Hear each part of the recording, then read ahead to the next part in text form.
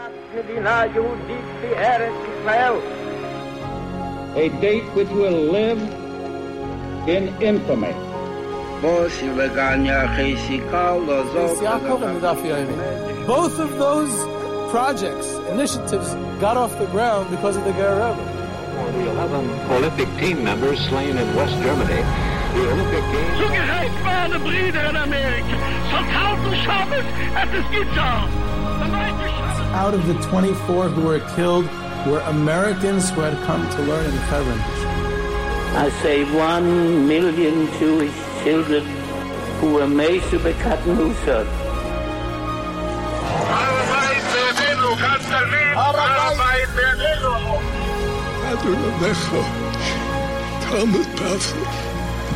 Whoever heard such beautiful words? It is never too little. It is never too late. And it is never enough. Jewish History Soundbites, bringing alive the world of our glorious past. Here is our host, live from Jerusalem, Jewish historian and everyone to Jewish History Soundbites. This is Yehuda Geber with another episode of Jewish History Soundbites, and this episode has been generously sponsored by the May family of Edgware, London, in honor of the bar mitzvah of their oldest child, Yitzchak Yeshaya. L'chvoid habar mitzvah shel habachar hachashuv Yitzchak Yeshaya HaKohen May. So we have the yahrzeit today of Rebbe Mordechai Shlomo Friedman of Bayan, the last Bayan Rebbe from the previous generation, who passed away in 1971. So this is his 50th yahrzeit, if my math serves me correctly. And I bring groups on the very prominent on part of the visit on the Har HaZeisim tours, because it is a very central location with a great view. And he was an amazing person and a whole life story. But on this episode, in honor of his yahrzeit, I'm not going to exclusively talk about him, although I will do so, talk plenty about him as well. But I want to give a little bit of an overview of the Bayan Hasidic dynasty through the generations, through the ages. And he plays, of course, a prominent role in that story. When I bring groups to Vienna, and we go to the Jewish cemetery there, so one of the people we go to is the first Bayan Rebbe, Reb Mordechai Shlomo's father, Reb Yitzchak Friedman of Bayan, and he's referred to as the Pachad Yitzchak. So I remember bringing a group of yeshiva guys, and I told them we're going to the Pachad Yitzchak's grave in the Vienna Jewish cemetery. So some yeshiva kid says, "Oh, Rav Hutner? What's Rav Hutner buried in Vienna?" So we have to get the record straight. The Pachad Yitzchak of Bayan was way before Rav Hutner, and he had that title way before also. So I'm going to give a little bit of a background of where this all came from. I have actually a personal connection to Bayan, one of the only Hasidic dynasties that I have a somewhat of a connection to. My cousins, the Brims, Reb Chaim Brim of blessed memory, and others, members of the family, were prominent and are prominent Bayan Hasidim in all different ways.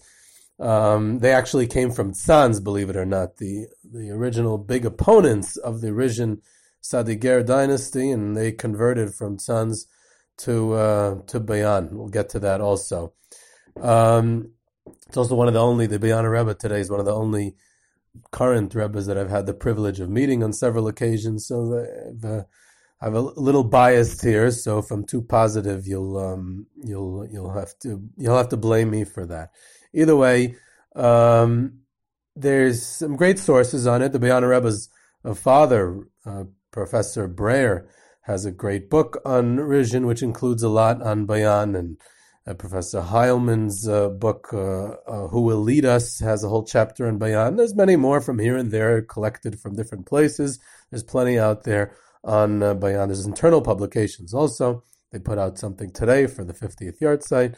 It's a very unique dynasty in many ways, and one of the things I want to do in this episode is point out some of the anomalies, some of the uniquenesses of this that makes it quite standing on its own in the history of the Hasidic movement. So the background is, of course, the Rishon Sadiger dynasty, right? Rabbi Yisrael of Rishon, the Heilige Rishner, is the founder of the dynasty, Rabbi Yisrael Friedman, and when he passes away in 1850, he's already living in Sadiger. He had escaped Russia in a daring escape in 1842 and crossed the border into the Austro-Hungarian Empire and settles down in Sadiger and rebuilds his regal court. Of course, Rishon Sadiger is the proponents of the regal way in the Hasidic movement, very opulent and even in some ways in its outward external manifestation ostentatious, but of course it was not ostentatious to be that in a superficial way. Of course, it was a very,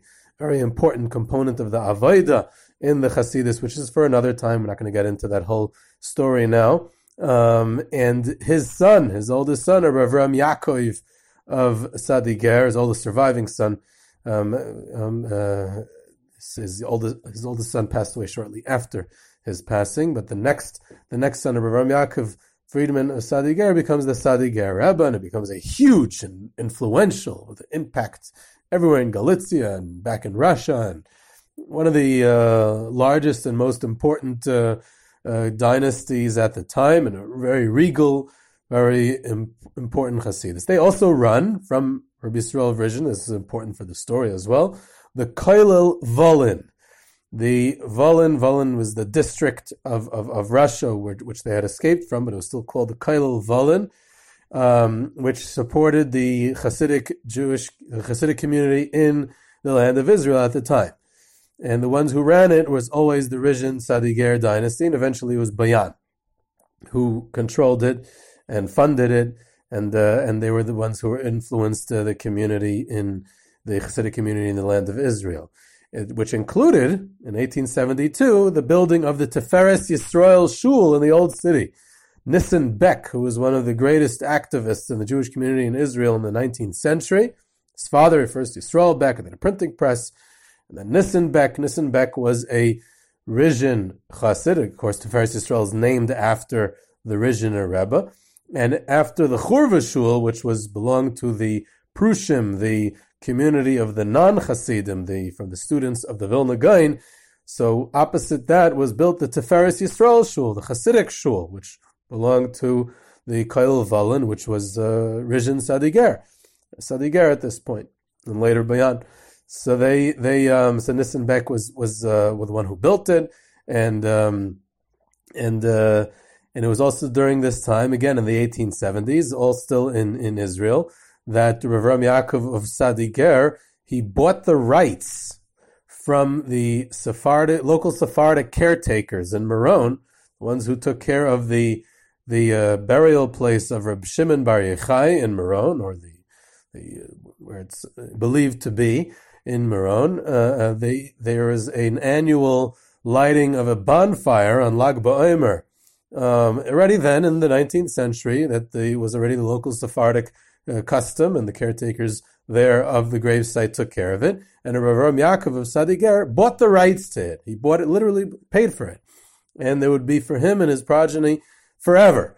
That's and it belonged to them, and they ascribed great things, which is a lot of mystical stuff and very, very important. And it's not just lighting a bonfire. This is not a powwow, and it's not a barbecue.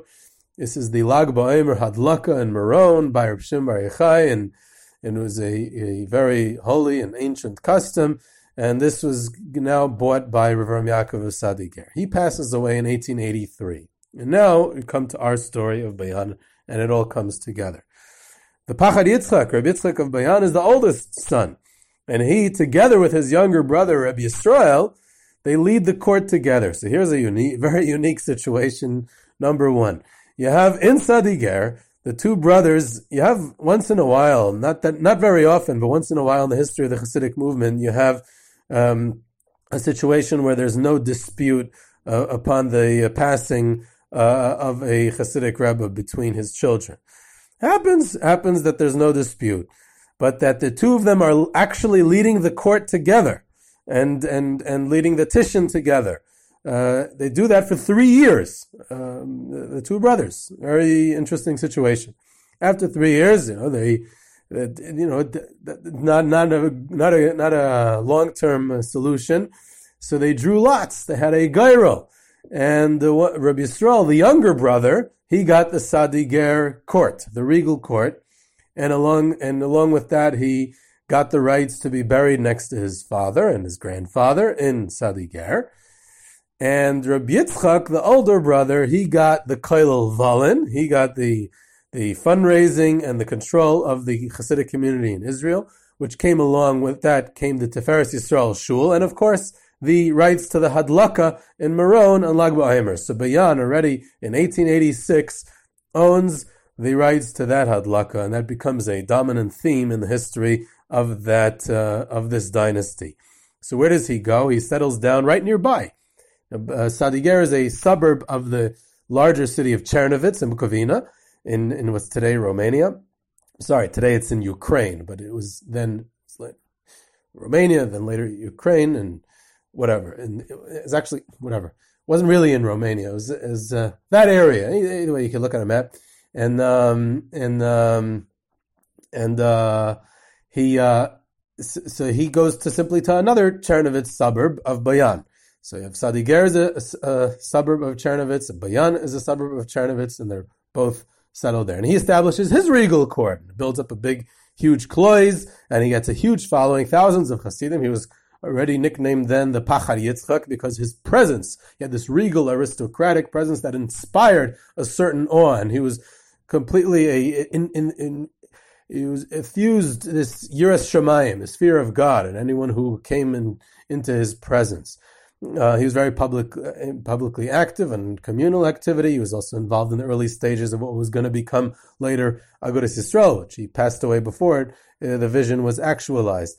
Now, his involvement he's heavily involved in the community in Israel because that's what he primarily got in during the division of the empire, and he would be going on from his predecessors and his descendants. They even had a Ottoman passport through the generations. All the great rebbes of the Rishon dynasty had a symbolic connection to the land of Israel. They carried an Ottoman passport, and this identity and connection to the land of Israel becomes a central component of the Bayan dynasty. Bayan also at some point, and also continues till this very day, they preferred the model of small and intimate kloizen, small little shuls, where there's camaraderie, small groups of Hasidim davening together and getting together, as opposed to huge gatherings in one central area. And that was a policy, an official policy of the movement. In the beginning of World War I, the Pachar Yitzchak flees to Vienna, like all the rebbes of the Rishon dynasty, as well as many others. A huge amount of rebbes, tens, 40, 50 Hasidic leaders escaped to Vienna at the beginning of World War I, including all the rebbes of the Rishon dynasty, Siatin and Chartkiv and Sadiger and Shefenesht and all of them, beyond and so on and so forth. They still feared, why was it? They feared the repercussions from the Russians. The Russians were fighting the Austro-Hungarians during World War I, and they were coming onto the territory of Galicia, and they feared the repercussions from so many years before when their grandfather, Rabbi Yisrael Levision, escaped from Russia, so they feared that their family was still in danger.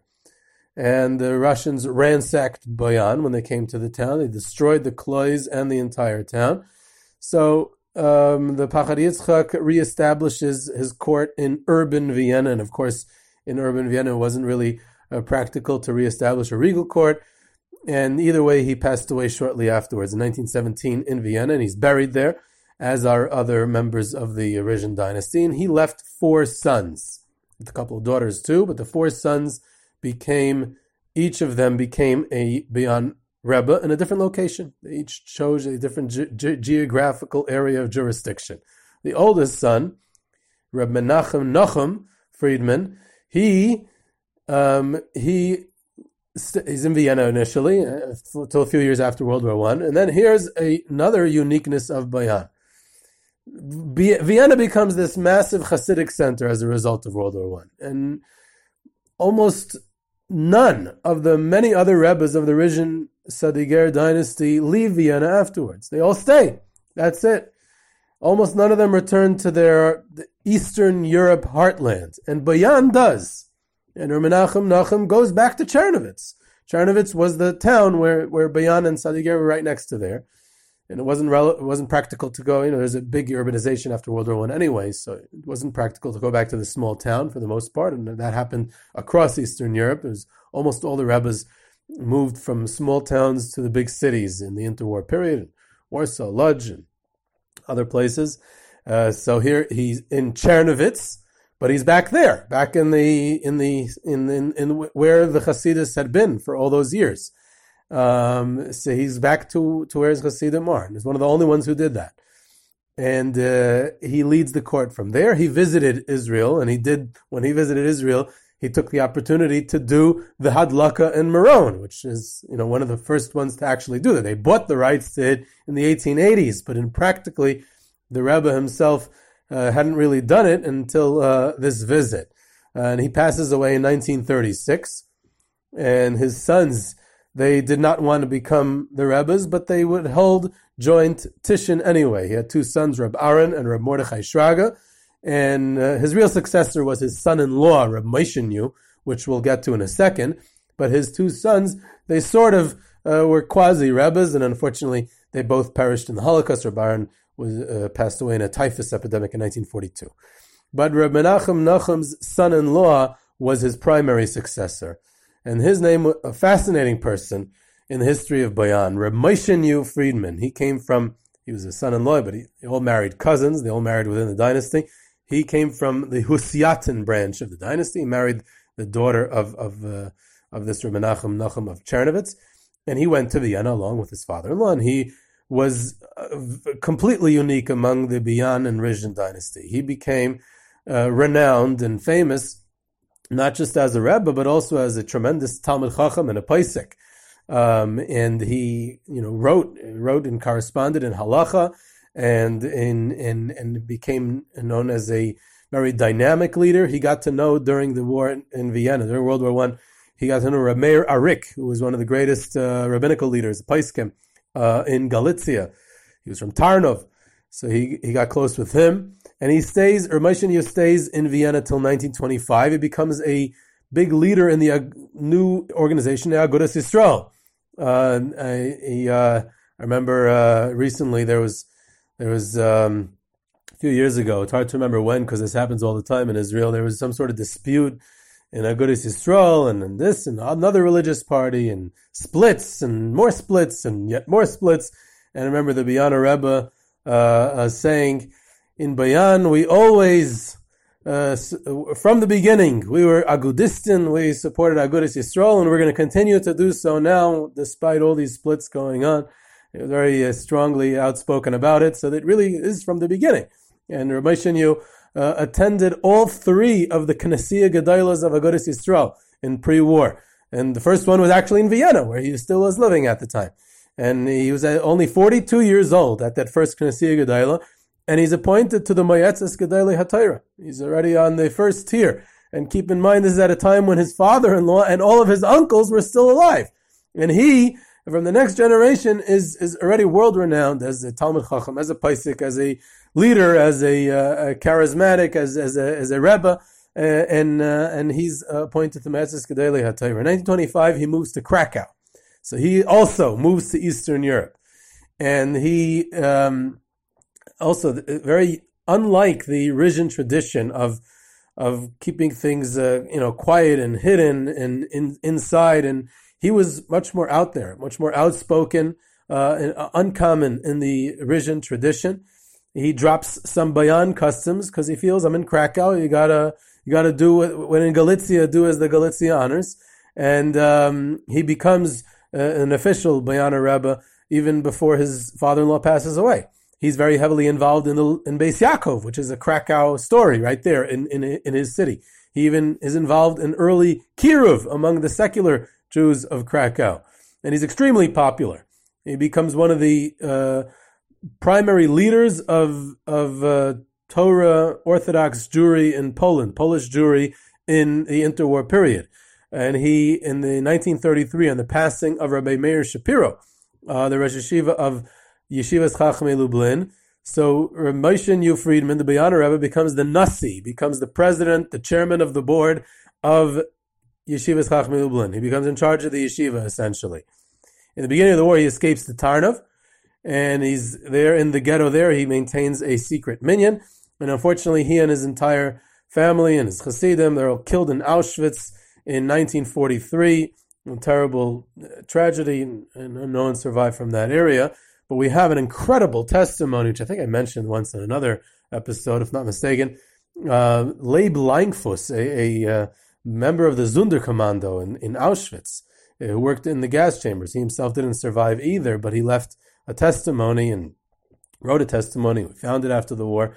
He writes that he remembers when Ramoshenyu was in the gas chambers. And he, in a perfect German, he had lived in Vienna all those years, and he spoke a beautiful German. He as they're literally closing the gas chamber doors on the Rebbe and everyone inside, he says to the SS officer there, he says, "You think you're going to destroy the Jewish people? You'll never succeed.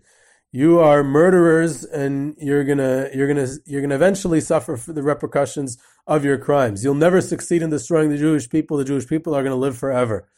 And then, turning away from the SS officer, he turns to everyone around him and he says, "Let's all die like Jews and recite the Shema Yisrael together." And that's how the Bayana Rebbe, as a leader, even till the last second. Amazing, absolutely one of the best testimonies. I don't think there's ever been a visit that I have had to Auschwitz or even Yad Vashem that I haven't related this testimony of the Bayana Rebbe in his last moments. In fact, Yad Vashem has excerpts from this testimony emblazoned on the wall right above the Auschwitz exhibit. That's how powerful it is. The next brother of the four brothers, right, we're going back up a generation now, was Rabbi Yisrael Friedman of Leipzig.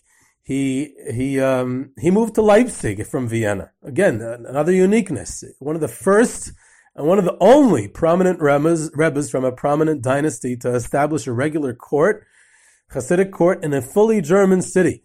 It's in eastern part of Germany, which after World War I had loads of what was known as Ostjuden, including Berlin, Eastern European Jews, immigrants who had left Russia because of the Russian Revolution or left Poland because of economic problems.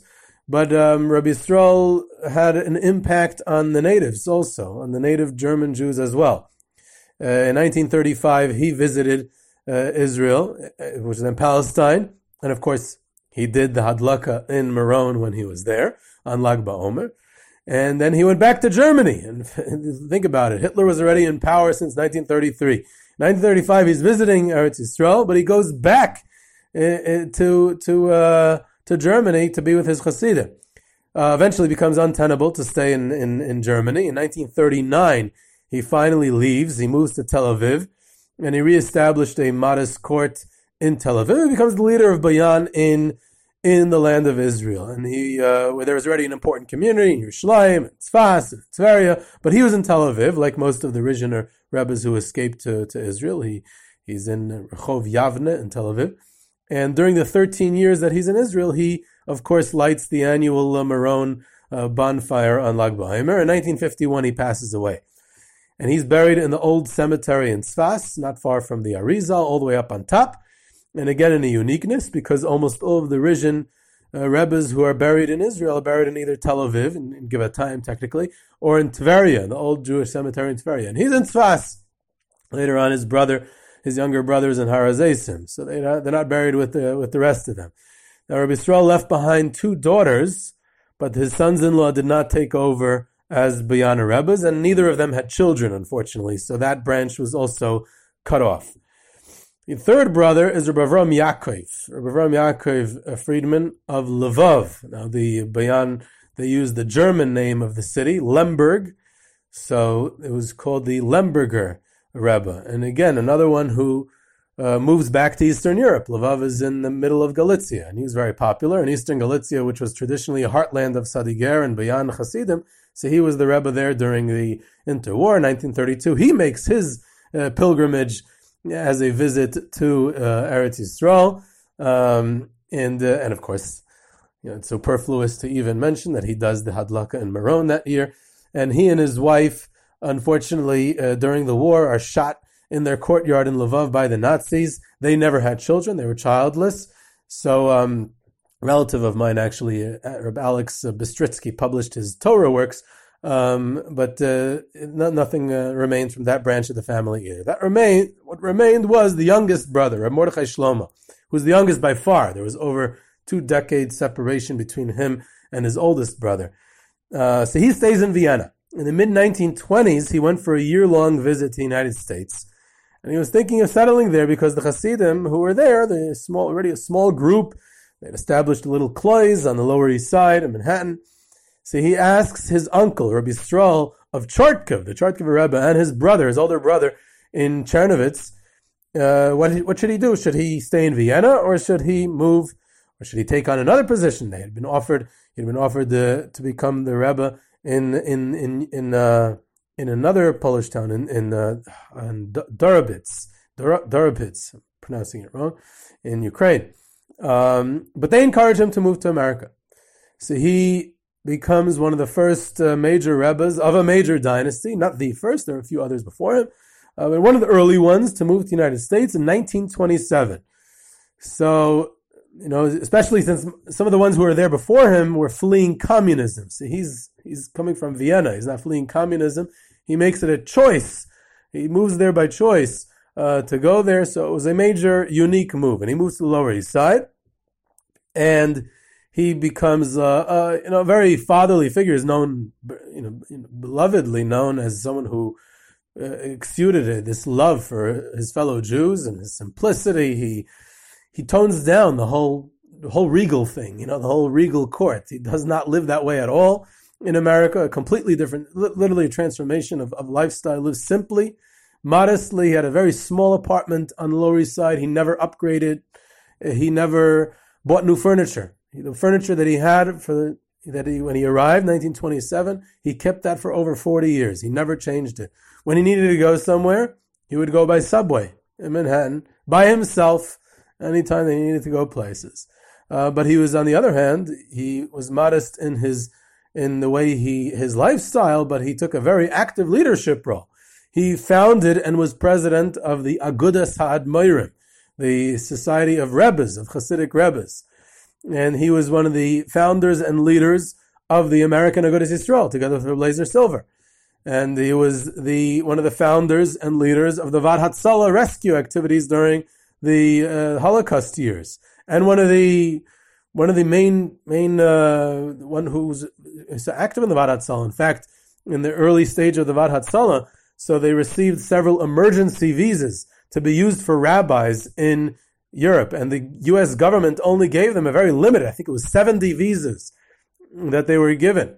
Now here, the Vad Hatzalah got 70 visas above the quota for clergy, and they can't get more. The government, the State Department is not giving them more. Now they have this impossible, they have to do a selectia, essentially. One of the most worst tasks in history. Who wants to do that? You have to choose which rabbis you want to save in Eastern Europe. And Irving Bunim and Mike Tress and other leaders at the time in Vad Hatzalah didn't have the stomach for that. And the Bayana Rebbe took it upon him, together with his relative, the Kapishnitzer Rebbe, who had recently arrived from Vienna. They took it upon themselves to this responsibility, to be able to save the 70 rabbis. He participated in the Rabbis' March in Washington in 1943. And during his time in the United States, any money that he had, that he received, all the funds that he received from his followers, he would allocate for Kailul Volin, for the Hasidic community in Israel. He never kept anything for himself. He kept on funding them, as was the Bayan tradition. In 1949, he visited his brother, Rabbi Yisrael, the Leipziger. He was already living in Tel Aviv then, so he visited him in Israel. He knew to visit several more times. He visited Eretz Yisrael quite often. And following his brother's passing in 1951, he became the sole Bayana Rebbe in the world. And the Hasidim worldwide accepted him as the sole Bayana Rebbe. Having lost, so the situation is that Bayan lost almost all of their Hasidim during the Holocaust. All the other Rebbes were gone. And with the fall of the old city in 1948, they even lost the shul. They lost the Tiferes Yisrael shul. The prominent, beautiful, magnificent, domed shul is gone also. So now you have to literally rebuild everything from scratch. So he decided to rebuild by starting a yeshiva. Today, then it was in the early years. It wasn't. Today, it's very prominently the top of Rehov Malchei Yisrael in the center of Yerushalayim, top of the Geula neighborhood. It got there much later in his lifetime, but much later. But in general, the context of in the Hasidic movement, they're investing in education, starting from the beginning of the 20th century. And continuing, especially in the interwar period during the great crisis of the Hasidic movement, which is a whole story, what the great crisis was, which we'll have to get to one day. And many Hasidic groups begin to make a huge investment in education, in yeshivas. That's why girls' schools are successful then, in Beis Yaakov. The Piasetzner Rebbe has his famous Yeshiva Das Moshe in Warsaw, and the Ger Mesivta in Warsaw. And there's all over Europe, they're investing in education and in yeshivas. And that continues in the post-war as well. In Belz, they never had yeshivas, and all of a sudden the first thing the Belzer Rebbe, Reb Aaron Belzer, did in when he came to Israel was to found the Belzer Yeshiva on Rehov Agrippas, next to the Machane Yehuda Shuk. So the Beyond Rebbe sees things the same way. So it's to see in that overall context that in the post-war, the way to rebuild is to start with the youth, to build a yeshiva. So the investment is in education. And the emphasis is that it's Mesivta Tiferes Yisrael. It's not the shul Tiferes Yisrael. And later on, when he builds the shul in the same location, it's the Beis Medrash is attached to the yeshiva. The primary focus is that it's a yeshiva. And then the Beis Medrash of the Hasidus is attached to the yeshiva, which would have been unheard of in the Hasidic movement 100 years before that. That the Beis Medrash of the Hasidus is plays second fiddle to the yeshiva. That's how he wanted it to be. And then in 1953 it officially opens, where not in its current location, in a neighborhood right off of Kikar Shabbos in the center of Geula neighborhood, right off of Meishar, called Batei Horenstein. The Horenstein houses. It was a fellow by the name of Horenstein, who was a Bayaner Chassid, who built that neighborhood, and it was really a Bayan neighborhood. And the members of the neighborhood belonged to the Kailul Valen, and they got their chalukah from the Kailul Valen, and this was a Bayan little shchuna, little neighborhood there.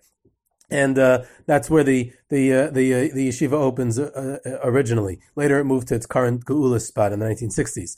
So excuse me, my microphone just fell. Another uniqueness was that all the Rishon branches at the time of the opening in 1953 were officially part of it. So the Husyatin and Sadiger and Chartkev, they were all officially part of this. It wasn't a unique Bayan thing, but it was with the full approval of all the other Rebbes there at the time. And when they built the Geula Center shul, they also built a replica of the dome of the Tiferes Yisrael shul in the Old City. They built a replica of that on top of the shul there, so you could see that till today. So during the times that he visited Israel, Rav Mordechai Shlomo did the Hadlaka in Meron, of course. Now, other years he appointed an emissary. Who was his emissary to light the annual bonfire in Meron on Lag BaOmer every year? Was Reb Simcha Kaplan, who is the Litvak rabbi of Tzfas, someone who had learned in Ramailas Yeshiva in Vilna and in Mir, and he was a real Litvak, and he's the one lighting the central Hadlaka in Tzfas. He was the rabbi in Tzfas. He lit it in Meron by Reb Shimon Bar Yochai on Lag BaOmer as an emissary on behalf of the Bayaner Rebbe. In the later years, the Bayaner Rebbe moved to the Upper West Side to be near his children, and he opened another Bayana Shtibel there on the West Side, which also exists till today, and he passes away in 1971, and there's no clear successor. His two sons were not that excited about the prospect of becoming Rebbes. They had been more Americanized. His son-in-law was from a prominent Stefanesht family, which is another branch of the Rishon Hasidus, and he was a professor at YU, a Professor Menachem Breyer, and he was also a Chassid at heart. And his older son Yigal was an aerospace engineer and lives in Los Angeles. But his younger son, who had grown up in America, went to Breuer's in Washington Heights, and later went to Torah Vodaas, was now at the age of 20 or 21, was now sent to Israel to be trained at headquarters to become a Rebbe. And in 1944, he assumes that mantle of leadership. And he's the current Rebbe till today. So for 14 years, the Hasidic this group did not have a Rebbe altogether. And it continued. It survived. In fact, in 1973, 2 years after the passing of Rav Mordechai Shlomo, they open up a cheder. So there's initiative and there's growth, even by the Hasidim, by the grassroots, by the Hasidim themselves, to keep it growing during that time. There are senior Hasidim like the Brim family, Reb Chaim Brim and Reb Shia Brim, who they officially, they were one big people in the community in Yerushalayim, and they cemented the new young and an American Rebbe as the leader when they accepted him as the leader in the 1980s. And they like I said, it's interesting about the people like the Brims was that they were originally, they became Bayan from Tzanz. Now Tzanz had been the opponents of the Sadiger of the Rishon dynasty. The Divrei Chaim went to war against Tzanz. So how does it come to be that a Tzanz Galitzia family, when they come to Yerushalayim, they become Bayan Hasidim? So it's a very simple reason. There weren't that many Rebbes living in Yerushalayim during the 19th century. Lelov, of course, not many others. So it was when you were connected to a certain Hasidic group in Yerushalayim in the 19th century, it was more about the community, not about a specific Rebbe. Now, Bayan controlled two crucial elements of the Hasidic community. They controlled the Tiferes Yisrael Shul, and they controlled the Chalukah distribution of Kayal Volin. So you, quote unquote, became a Bayan, more out of necessity and just the reality of the community in Yerushalayim at that time. I want to end off with a cute story. Bayan Hasidim who moved to Eretz Yisrael at the turn of the century brought their music with them, brought songs with them from Sadiger. One of those songs was overheard by the famous musicologist Avram Tzvi Idelson, who recorded the songs of the Bayan Hasidim that he heard.